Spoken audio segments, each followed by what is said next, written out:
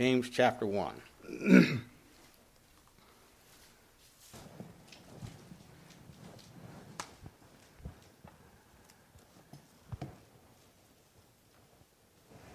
James chapter 1, and I'm going to begin reading at verse 22, and again read down through the end of the chapter. It says, "But be ye doers of the word, and not hearers only, deceiving your own selves. For if any be a hearer of the word, and not a doer, he is like unto a man, beholding his natural face in a glass. For he beholdeth himself, and goeth his way, and straightway forgetteth what manner of man he was. But whoso looketh into the perfect law of liberty, and continueth therein, he being not a forgetful hearer, but a doer of the work, this man shall be blessed in his deed. If any man among you seem to be religious, and bridleth not his tongue, but deceiveth his own heart, this man's religion is vain. Pure religion and undefiled for God and the Father is this, to visit the fatherless and widows in their affliction, and to keep himself unspotted from the world." Title of the message tonight, Be Not Deceived, but Transformed. Be not deceived, but transformed. Let's pray. Heavenly Father, we do thank you again for the opportunity and privilege you have to open your precious word. And I pray, dear Lord, that as we look into the word of God tonight, I pray that you would speak to our hearts, challenge us and encourage us, and might we allow you to examine us, and just that we might be more conformed to the image of your dear Son. And I pray that your will be done. We pray in Jesus' name. Amen. You know, the pastor in Maryland we were for a few years often said, and I can't remember who he said it, that James is Christianity in overalls. Now, some of you young people may not hear that term. I don't hear it very often anymore, overalls. It's in work pants. That's what it means. And of course, in the Lord Jesus in Matthew 7 says, straight is the gate and narrow is the way, and few there be that find it. Many will say in that day, Lord, Lord, have we not prophesied in thy name, and cast out devils, done many wonderful works? And he will say, Depart from me, ye that work iniquity. See, many people have a religious experience, and they think salvation, a salvation experience, and they think it's a salvation experience and are deceived by it. An experience can be very subjective. It can be a very highly emotional experience that is stirred up by a very energetic, highly motivational speaker that even gives some truth, and yet can leave you lacking in genuine knowledge of what true salvation is.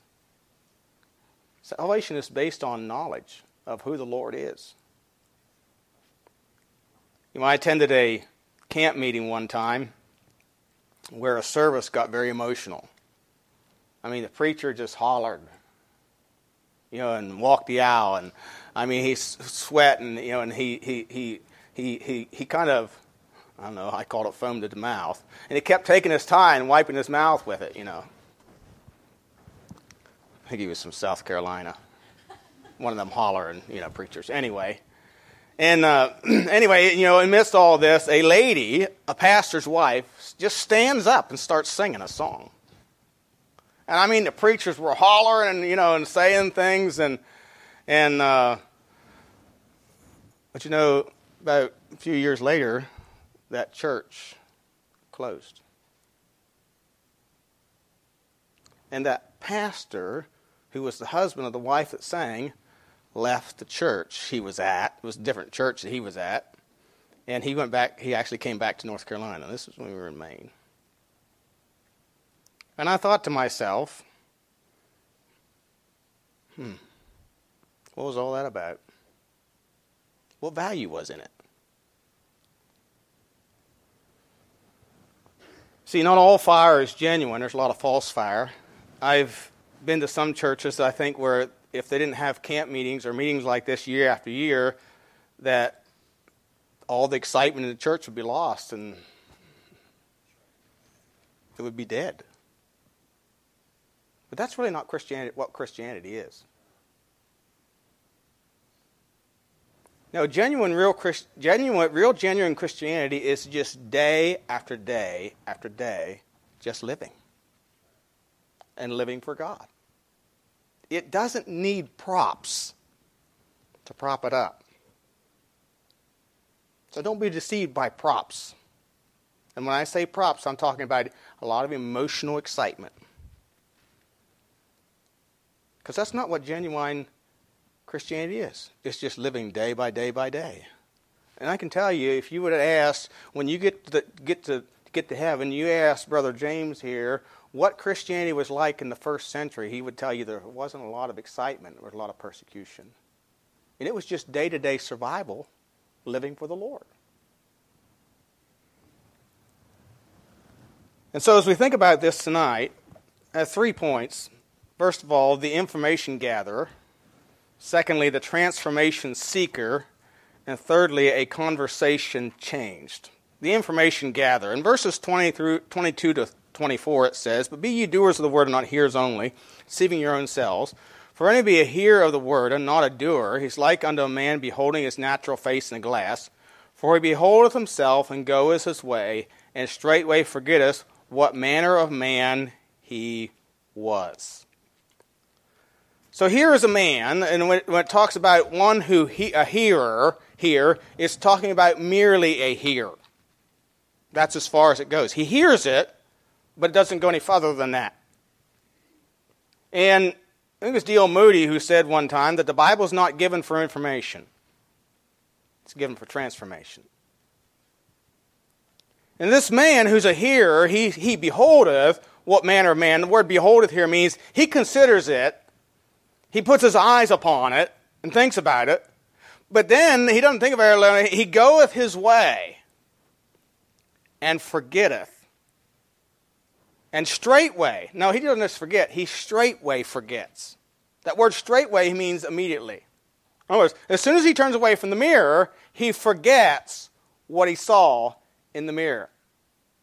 And he forgets what manner of man he was. The word goeth away or goeth his way means to go from the place or to depart. You know, so often we have people, or sometimes we come to the meeting house and we hear the word of God and we go away the same as we came. Now, I'm not saying that every message God's going to speak to your heart about something, but I think He's going to if you're really open to it. You know, I get things out of Sunday school that He didn't intend to teach in Sunday school. You know, I'm often writing notes. Things He doesn't say, but He reads the passage of Scripture, and He's making comments about certain things, and that leads me to think about something else. You know who's doing that? It's not that I'm just so smart, because I'm not that smart. It's the Lord. It's the Lord. So we can hear the Word of God, and we cannot give heed to it, and we will be without victory in our lives if we resist the change the Lord wants to bring in our lives for His good. Again, straightway means immediately or quickly. And he forgets, or he fails to remember, or he's unable to recall. And Israel is the greatest example of this. Go to Psalm 106. Psalm 106. Israel, and the Bible uses in this passage, in this chapter of Psalms, 106th chapter of Psalms, he uses the word forgot, or remembered not, quite a few times. Starting at verse 7, it says, Our fathers understood not thy wonders in Egypt. They remembered not the multitude of thy mercies, but provoked him at the Red Sea, even at the Red Sea. Now how could they not have understood all those miracles in Egypt? Nevertheless, he saved them for his name's sake, that he might make his mighty power to be known. He rebuked them at the Red Sea also, and it was dried up, so he led them through the depths as through the wilderness. He saved them from the hand of them that hated them, and redeemed them from the hand of the enemy. The waters covered their enemies, and there was not one of them left. Then they believed his words, and they sang his praise. They soon, forgot his works. They waited not for his counsel, but lusted exceedingly in the wilderness, and tempted God in the desert. He gave them their request, but sent leanness into their soul. They envied Moses also in the camp, and Aaron, and saint of the Lord. The earth opened and swallowed up Dathan, and covered the company of Abiram. The fire was kindled in their company, and the flame burned up the wicked. They made a calf in Horeb, worshipped the molten image. Thus they changed their glory into the similitude of an ox that eateth grass. They forgot God, their Savior, which had done great things in Egypt, wondrous works in the land of Ham, and terrible things by the Red Sea. Therefore he said that he would destroy them. Had not Moses, his chosen, stood before him in the breach to turn away his wrath, lest he should destroy them. Yea, they despised the pleasant land. They believed not his word, but murmured in their tents, and hearkened not unto the voice of the Lord. Therefore he lifted up his hand against them to overthrow them in the wilderness. And so we see so many times here it says that they forgot. In other words, it seemed to be like they were unable to recall how God had delivered them. They were unable to recall. They come into the land and they despised it. In other words, they didn't believe God would take them in there. Really what they did is despise the promise of God. After all they had seen in the wilderness, the parting of the Red Sea, the water coming out of a rock, a tree being cast into waters to make it sweet, manna falling down from heaven every day to supply their need, quails as much as they could eat. And yet when God said, go in and possess the land, for I have given it unto you, they despised it. They turned away. Said, we can't overcome those people that are in the land. In Psalm 95, and verse 10, Psalm 95 and verse 10, he says this, verse 10, 40 years long was I grieved with this generation, and said, it is a people that do err in their heart, and they have not known my ways. 40 years, and they didn't know him. Seriously? My first thought was 40 years and they do him, and then I get to thinking sometimes, how slow am I sometimes to take him at his word?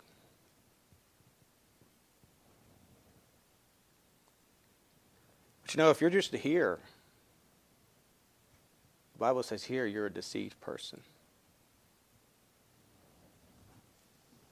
Hebrews 4, speaking about the children of Israel in the wilderness, in Hebrews 4 and verse 2, verses 1 and 2, the Bible says, let us therefore fear lest a promise being less of us entering into his rest, any of you should seem to come short of it.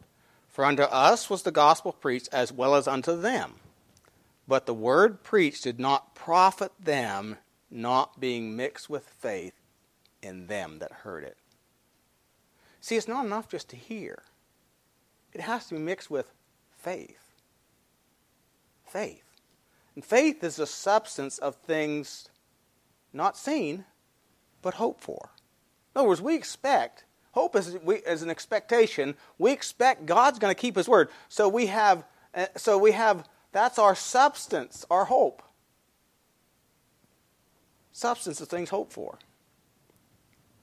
There were many hearers in Israel in the day when Jesus walked upon the face of the earth. As I considered that, I was thinking about, in the Gospel of Matthew, in Matthew chapter 4, verses 22 to 25, Jesus preaches and heals many of sicknesses and infirmities of all kinds. Throughout all, and it says, and this fame went throughout all Syria. In chapter 5 through 7, he preaches and he tells them the gospel of the kingdom, what the kingdom of God is like. In chapter 8, he cleanses a leper, that which is unheard of. There's no recovery from leprosy, but Jesus cleansed the leper. In verses 5 through 13, he heals the centurion just with his word. Centurion's servant just with his word. He didn't even go to where he was.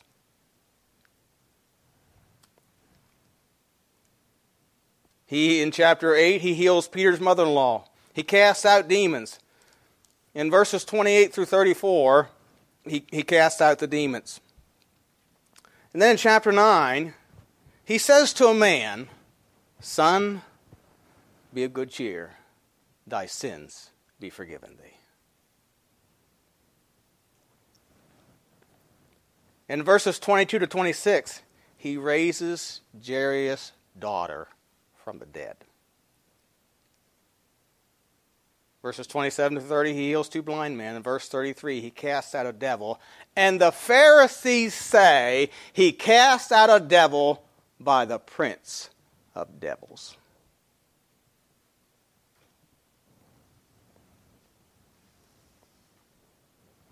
In chapter 11, verse 8, he makes an interesting statement. He said, "The Son of Man is Lord of the Sabbath." In verse 13, he heals a man, proving what he just said. He heals a man on the Sabbath day. Proving what he just said. I am the Lord of the Sabbath day. You know, their telephone should have been ringing. It should have been ringing. But instead, verse 14 says, they held a council together against him, how they might destroy him. Yeah, they were interested in listening to what Jesus had to say. They got information. But that's all it amounted to. Just information. You see, there was no transformation. And so that brings us to point number 2, transformation seeker. In verse 25 of James 1 it says, "But whoso looketh into the perfect law of liberty, and continueth therein, he being not a forgetful hearer, but a doer of the work, this man shall be blessed in his deed." Now, let me just say something, so you understand I'm not being too critical of you if you forget something I say every once in a while. Because there are times I go home, and Monday morning I think, what did I preach on yesterday? That's not a very good testimony of a preacher, is it? So, but you know, we ought to listen to the Word of God with the mindset that we want to conform or change our lives according to it. That's what transformation does. And it says here of the transformation seeker, he looketh into the perfect law of liberty. Now the word look is different than the word beholdeth in verse 22. This word means to look carefully into, to inspect curiously, of one who would become acquainted with it. So this isn't oh yeah, I see it. No, I see it. And I'm going to inspect this. I'm going to examine this. I want to become acquainted with this. This is the idea here. It's not just, yeah, I saw that. So what? No, it's a purposeful, careful inspection of. You know, 1 Peter chapter 1, verse 12 talks about our salvation, which things the angels desire to look into. In other words, it says they desire to look into. So there was a desire there for the angels. Do you realize the angels are interested in what we have? Redemption through Jesus Christ and brought into a relationship with God. We have something greater than the angels have. And the Bible says the angels desire to look into it. And that's the way we should be when with the Word of God. We should desire to look into it. Hey, I'm interested in this, and I'm going to spend some time investigating, searching it out. Hebrews 11:6 says that without faith it is impossible to please Him. For he that cometh to God must believe that He is, and that He is a rewarder of them that diligently seek Him. Again, the idea of inquiry, or to inquire after, to investigate. I believe a good example of this in the New Testament is Zacchaeus. You know, Jesus was passing by where Zacchaeus was collecting taxes, and Zacchaeus wanted to see him. But you know what? He was a little guy. And the crowd was large. And he couldn't get to him. And he couldn't see him over the crowd. So he runs over. He runs ahead of the crowd. He sees which way Jesus is going. So he runs ahead of the crowd and he climbs up in a tree so that he would be sure and be seen when Jesus came by.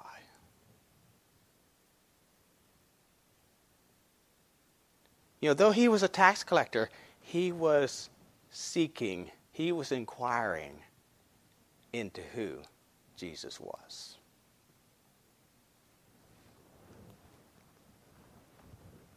And see, if we're a transformation, if we're seeking God to change our lives, this is what we'll do. We will seek him. You know, this is described for us in Proverbs chapter 2 and verses 1 through 5. Proverbs chapter 2 and verses 1 through 5.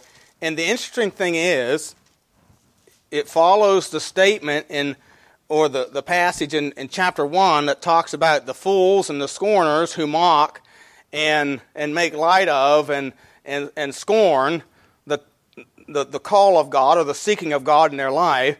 But in chapter 2, verses 1 through 5, it says, "My son, if thou wilt receive my words and hide my commandments with thee, so that thou incline thine ear unto wisdom and apply thine heart to understanding. Yea, if thou criest after knowledge and liftest up thy voice for understanding, if thou seekest her as silver and searchest for her as for hid treasure, then shalt thou understand the fear of the Lord and find the knowledge of God." You see, we need to search for him like one who's looking for gold or seeking to find a treasure.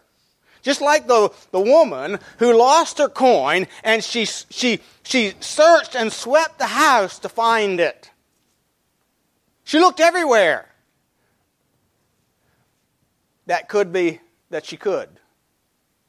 I mean, she didn't went to one room and say, "Well, if it ain't in here, I guess it ain't in the rest of the house." No, she searched every room in that house and every corner in that house and every crack in that house till she find that coin. That's the way we need to seek after God. If we want God to transform our lives, to change our lives, that's how we have to seek him. You know, it speaks of an ear that's bending to hear. Do you ever hear somebody talking in another room and you couldn't quite make out what they're saying, so you go over and put your ear against the wall? I can't remember that I ever did that, but it sounds exciting. You know, but you go over and put your ear against the wall so you can hopefully hear or eavesdrop in somebody's conversation, you know. But that is the idea. You bend your ear to hear.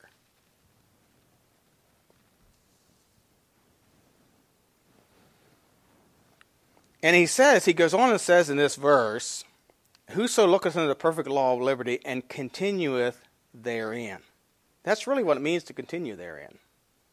The phrase there, continueth, means and continues to do so, not departing till all stains are washed away. Now, in Colossians chapter 1, when Paul wrote to the church at Colossae, he said this in Colossians chapter 1, verses 21 and 22. 22 and 23. "In the body of his flesh through death, to present you holy and unblameable and unreprovable in his sight." See, God's desire is to present you holy, unblameable, and unreprovable in his sight. Not just to save you, but to make you whole. To change your life. And then he says this, "If you continue in the faith, grounded and settled, and be not moved away from the hope of the gospel which ye heard, and which was preached to every creature which is under heaven, whereof I, Paul, am made a minister." And so, the one that's seeking transformation will continue to seek that even after salvation. Salvation is just the beginning. He is a doer of the work, it says. The word doer means he's a performer or one who obeys or fulfills the law. And he's a doer of the work. The work is a deed or a thing done, and it is to continue in the work of God. See, God's desire is not just to save you, but work in your life. He wants to continue to work in your life. You know what a lot of people do? In fact, I had a man told me this the other day. And after I left, I thought, Jason, that was dumb. Because you should have gave him an answer to what he just said. He knows he should be here. He professes to be saved. I'm not sure about that. But he said, well, I need to get my health fixed up. You know what? He needs to do what's right and let God take care of his health. And as long as he uses an excuse, I don't ever expect to see him. Because that's what people do. Oh, I gotta get my life fixed, and then I can go to church. Or I can get my life, what they're really saying is, I need to get my life fixed, and then I can get right with God. No, you get right with God, and he'll fix your life. He'll fix your life. That's how it works. See, God wants to work in your life. You are his work. Ephesians 2:10 says we are his workmanship. We are his garden, and he is the workman. And he wants to make you a beautiful garden. But you have to continue in the work, being a doer and not just a hearer. And the Bible says that this man is blessed in his deeds. In other words, he's blessed in his doing. He's blessed in his obedience to the Word of God. You know, and again, it's not just saying I believe and having received Christ saved, but showing it with a life that demonstrates. It's going about everyday life with a purpose and compassion. You know, it's like Job, who said, Job 1:10, the Bible says of him, well, Satan said to the Lord, hast thou not made a hedge about him, and about his house, and about all that he hath on every side? Thou hast blessed the work of his hands, and his substance is increased in the land. And God did not deny it. Because God did bless the work of his hands. Because Job was, in God's eyes, a perfect man, upright man, one that feared God and eschewed evil. That means he stayed away from evil. The Bible says this of Abraham, Genesis 22:18, in thy seed shall all the nations of the earth be blessed, because thou hast obeyed my voice.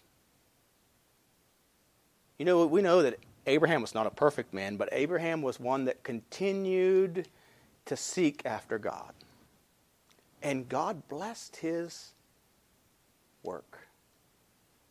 Joseph, Genesis 39:3, his master saw the Lord was with him. The Lord was with him, and that the Lord made all that he did to prosper his hand. His master saw. Do people see that the Lord is with us? Do people see that the Lord is making us to prosper? It was God working in Joseph's life. And it was evident to that Egyptian master.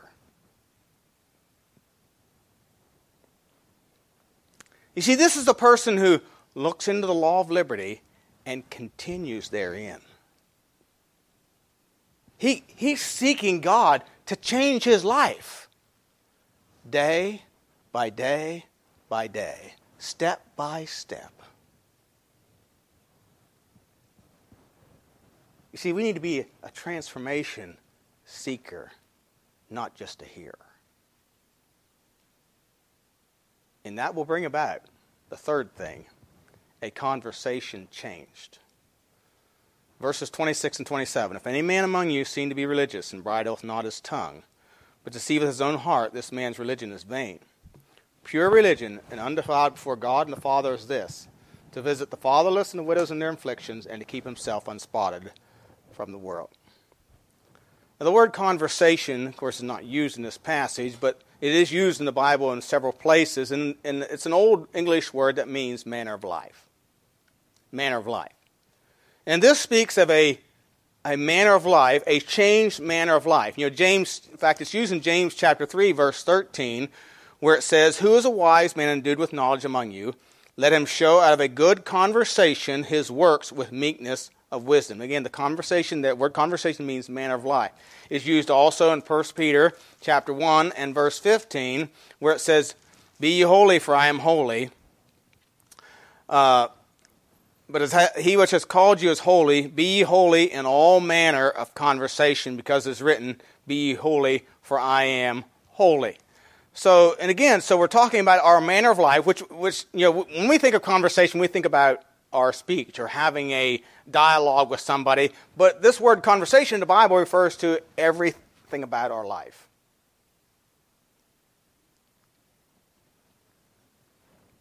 And he says, pure religion,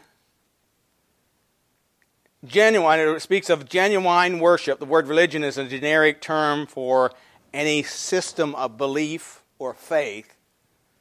It's often used in a negative way, but here we're talking about real truth of worship.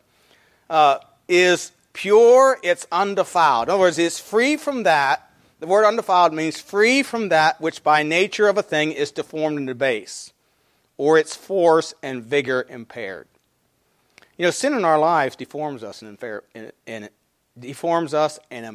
us. It's kind of like what a landmine does to a soldier.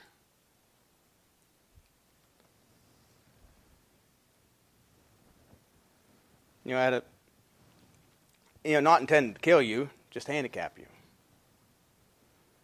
And he says here that pure religion is to visit the fatherless and the widows in their affliction, to keep himself unspotted from the world. Now, I think we can sum those things up with these two things. Number one, it's charity or love.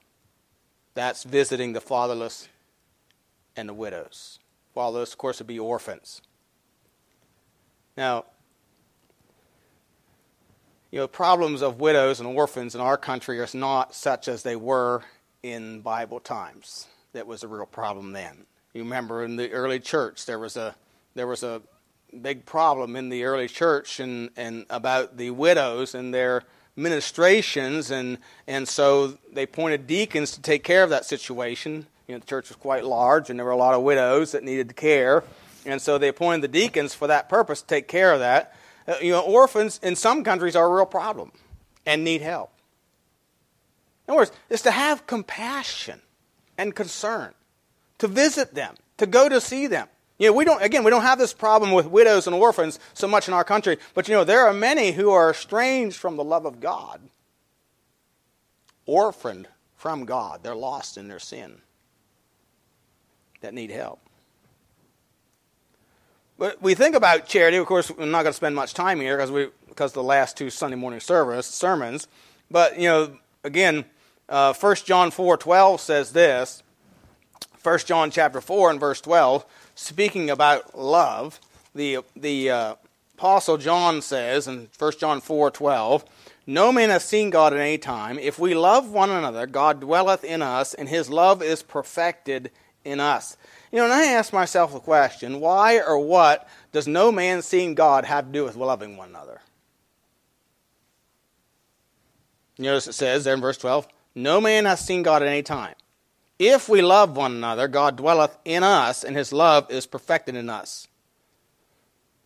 What does not seeing God have to do with that? The point is, we don't see God.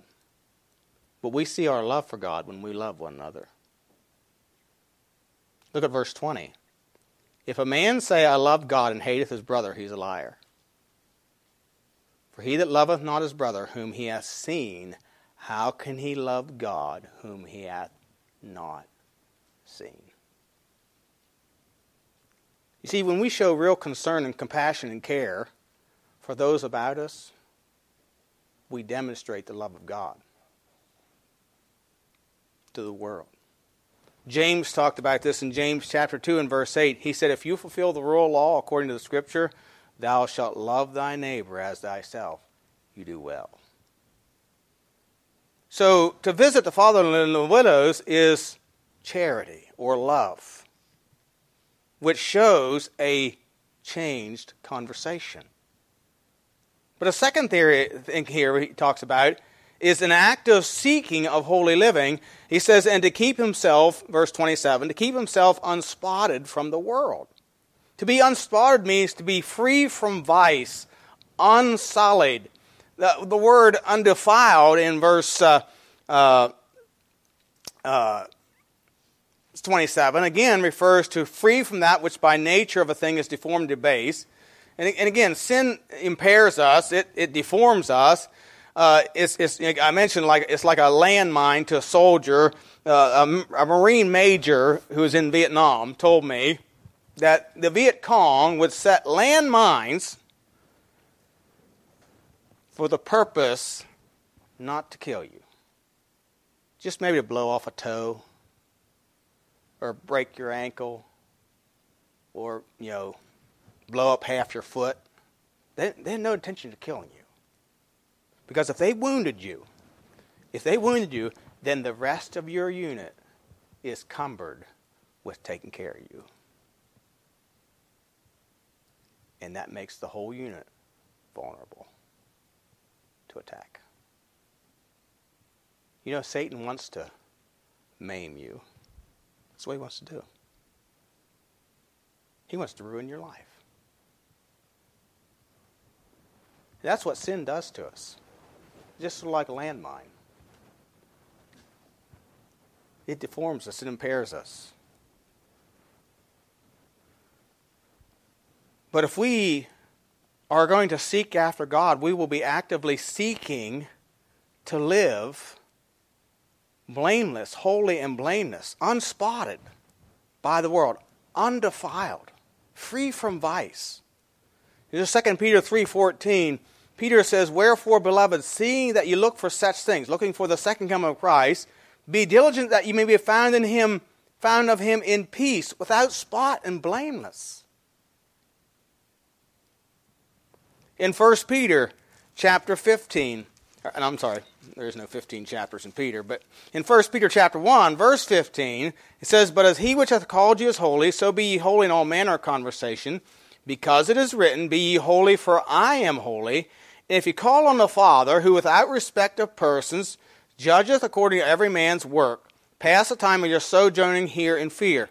For as much as you know, you were not redeemed with corruptible things, as silver and gold, from your vain conversation received by tradition from your fathers, but with the precious blood of Christ, as of a lamb without blemish and without spot." You see, we weren't redeemed with corruptible things, and our new life should not be marked by corruptible things. It should be marked by a holy conversation, a Christ-like conversation. You see, again, this is what it means to continue therein. Your salvation is not just a one-time decision and that ends it. Now follow what I'm saying here and don't misunderstand me.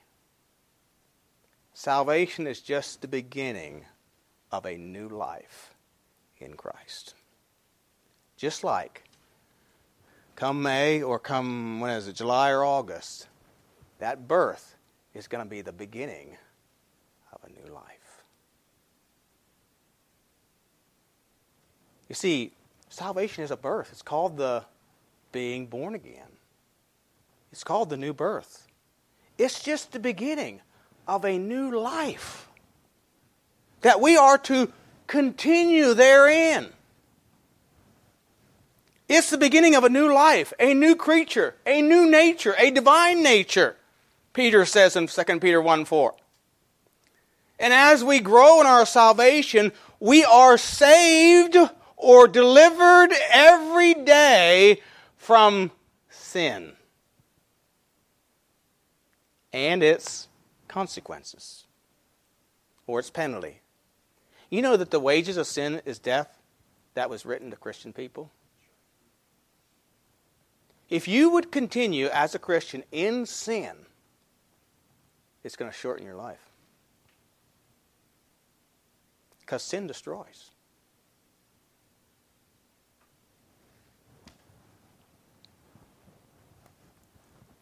You see, we are to grow in our salvation. We are delivered daily from sin that defiles us. Again, look at Ephesians chapter 2. Ephesians chapter 2, we'll look at a couple passages of Scripture here. Ephesians chapter 2, verses 8 through 10. We like to hear about verses 8 and 9, but we forget about verse 10.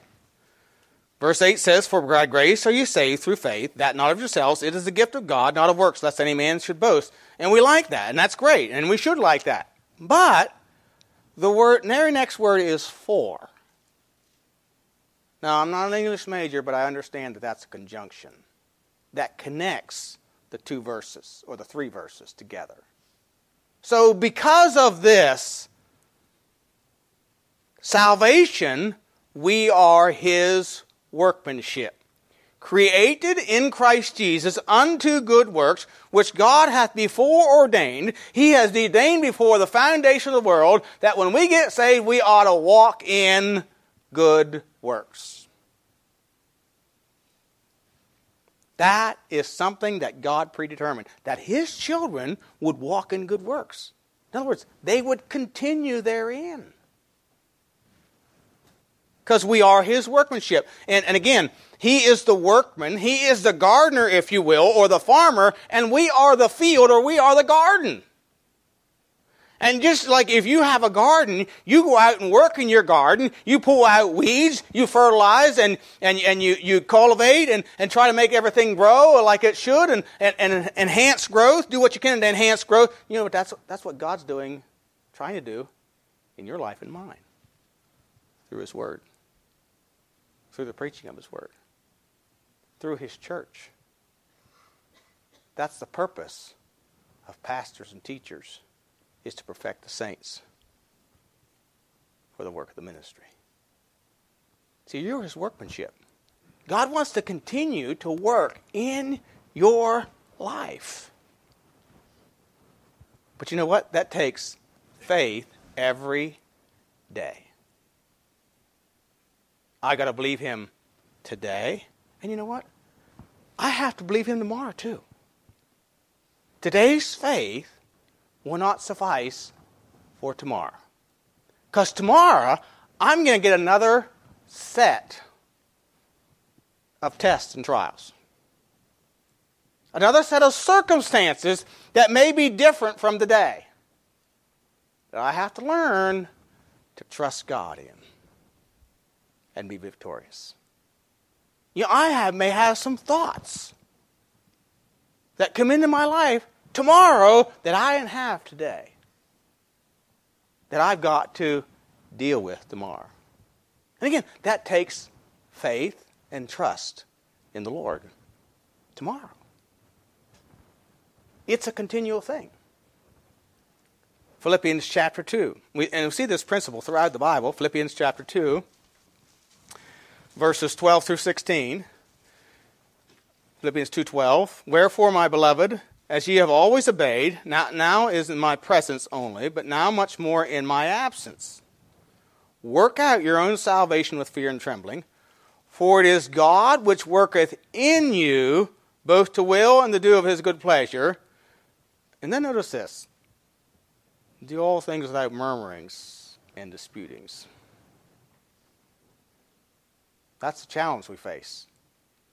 Because you know, when we face trials and tests, you know what our tendency is? To complain, to murmur, to argue with God. This isn't fair. You know, Job could have complained bitterly. He could have said, "This isn't fair." Joseph. I mean, from our perspective, he had reason to say, "This isn't fair. This isn't right." Wasn't right. But you know what? He just continued to do what was right and to serve God. It didn't matter where he was. That's maturity. That's something we need to strive after. You see, it boils down to we have to trust God in the trials. Trust God that He's working in us to bring about His will, and as it says in verse 13, to do His good pleasure. But you know, the problem is you and I can't see the end from the beginning. But our God can. And again, that's where faith comes in. The children of Israel couldn't see how God would just bring down the walls of Jericho. And because they couldn't see that, they said, we cannot go in and possess it. And 40 years later, Joshua comes up to Jericho, and he's standing looking at it, and the Lord says, you just march around it. Once a day for 6 days, and the seventh day 7 times, and you just shout and blow the trumpets, and I'll take care of the walls. You see, Joshua in that generation believed that God could somehow do it. They didn't know how, but they believed he could. And when the time came for them to do it, he told them how. You know what our problem is? We don't see how things can work out for his glory, and we try to get ahead of ourselves and get ahead of God and deciding this is how we got to do it, instead of waiting till the time comes and God giving us the answer when we need it. That's why it says, do all things without murmuring and disputing.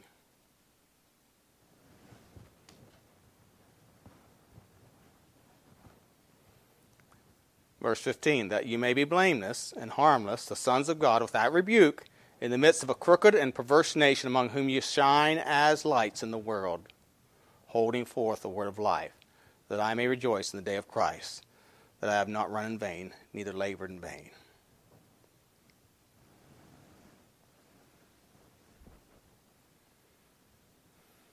You see, God desires to work in us, and we need to be actively seeking his will being brought to pass in our life. And I will conclude this passage by saying this.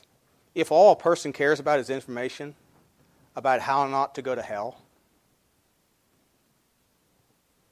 I would say the religion's vain. It's like I can get a quick fix or a pass, jail, go free card in Monopoly type thing. It's just like trying to work a deal with God.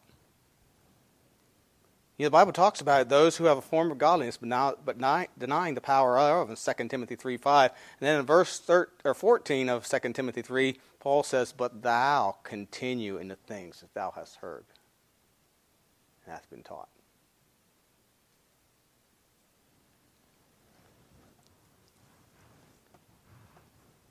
See, a doer of the word is one who hears it, investigates it, and continues therein. Continues therein.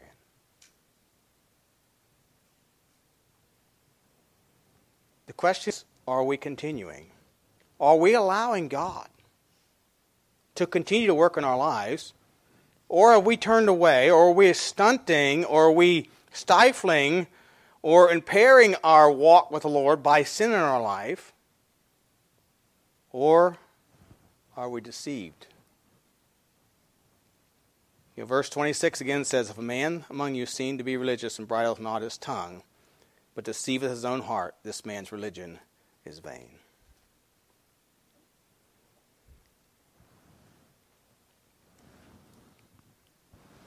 So how is it with you tonight? Don't be deceived, but be transformed. Allow God to transform your life for your good and his glory. Let's pray.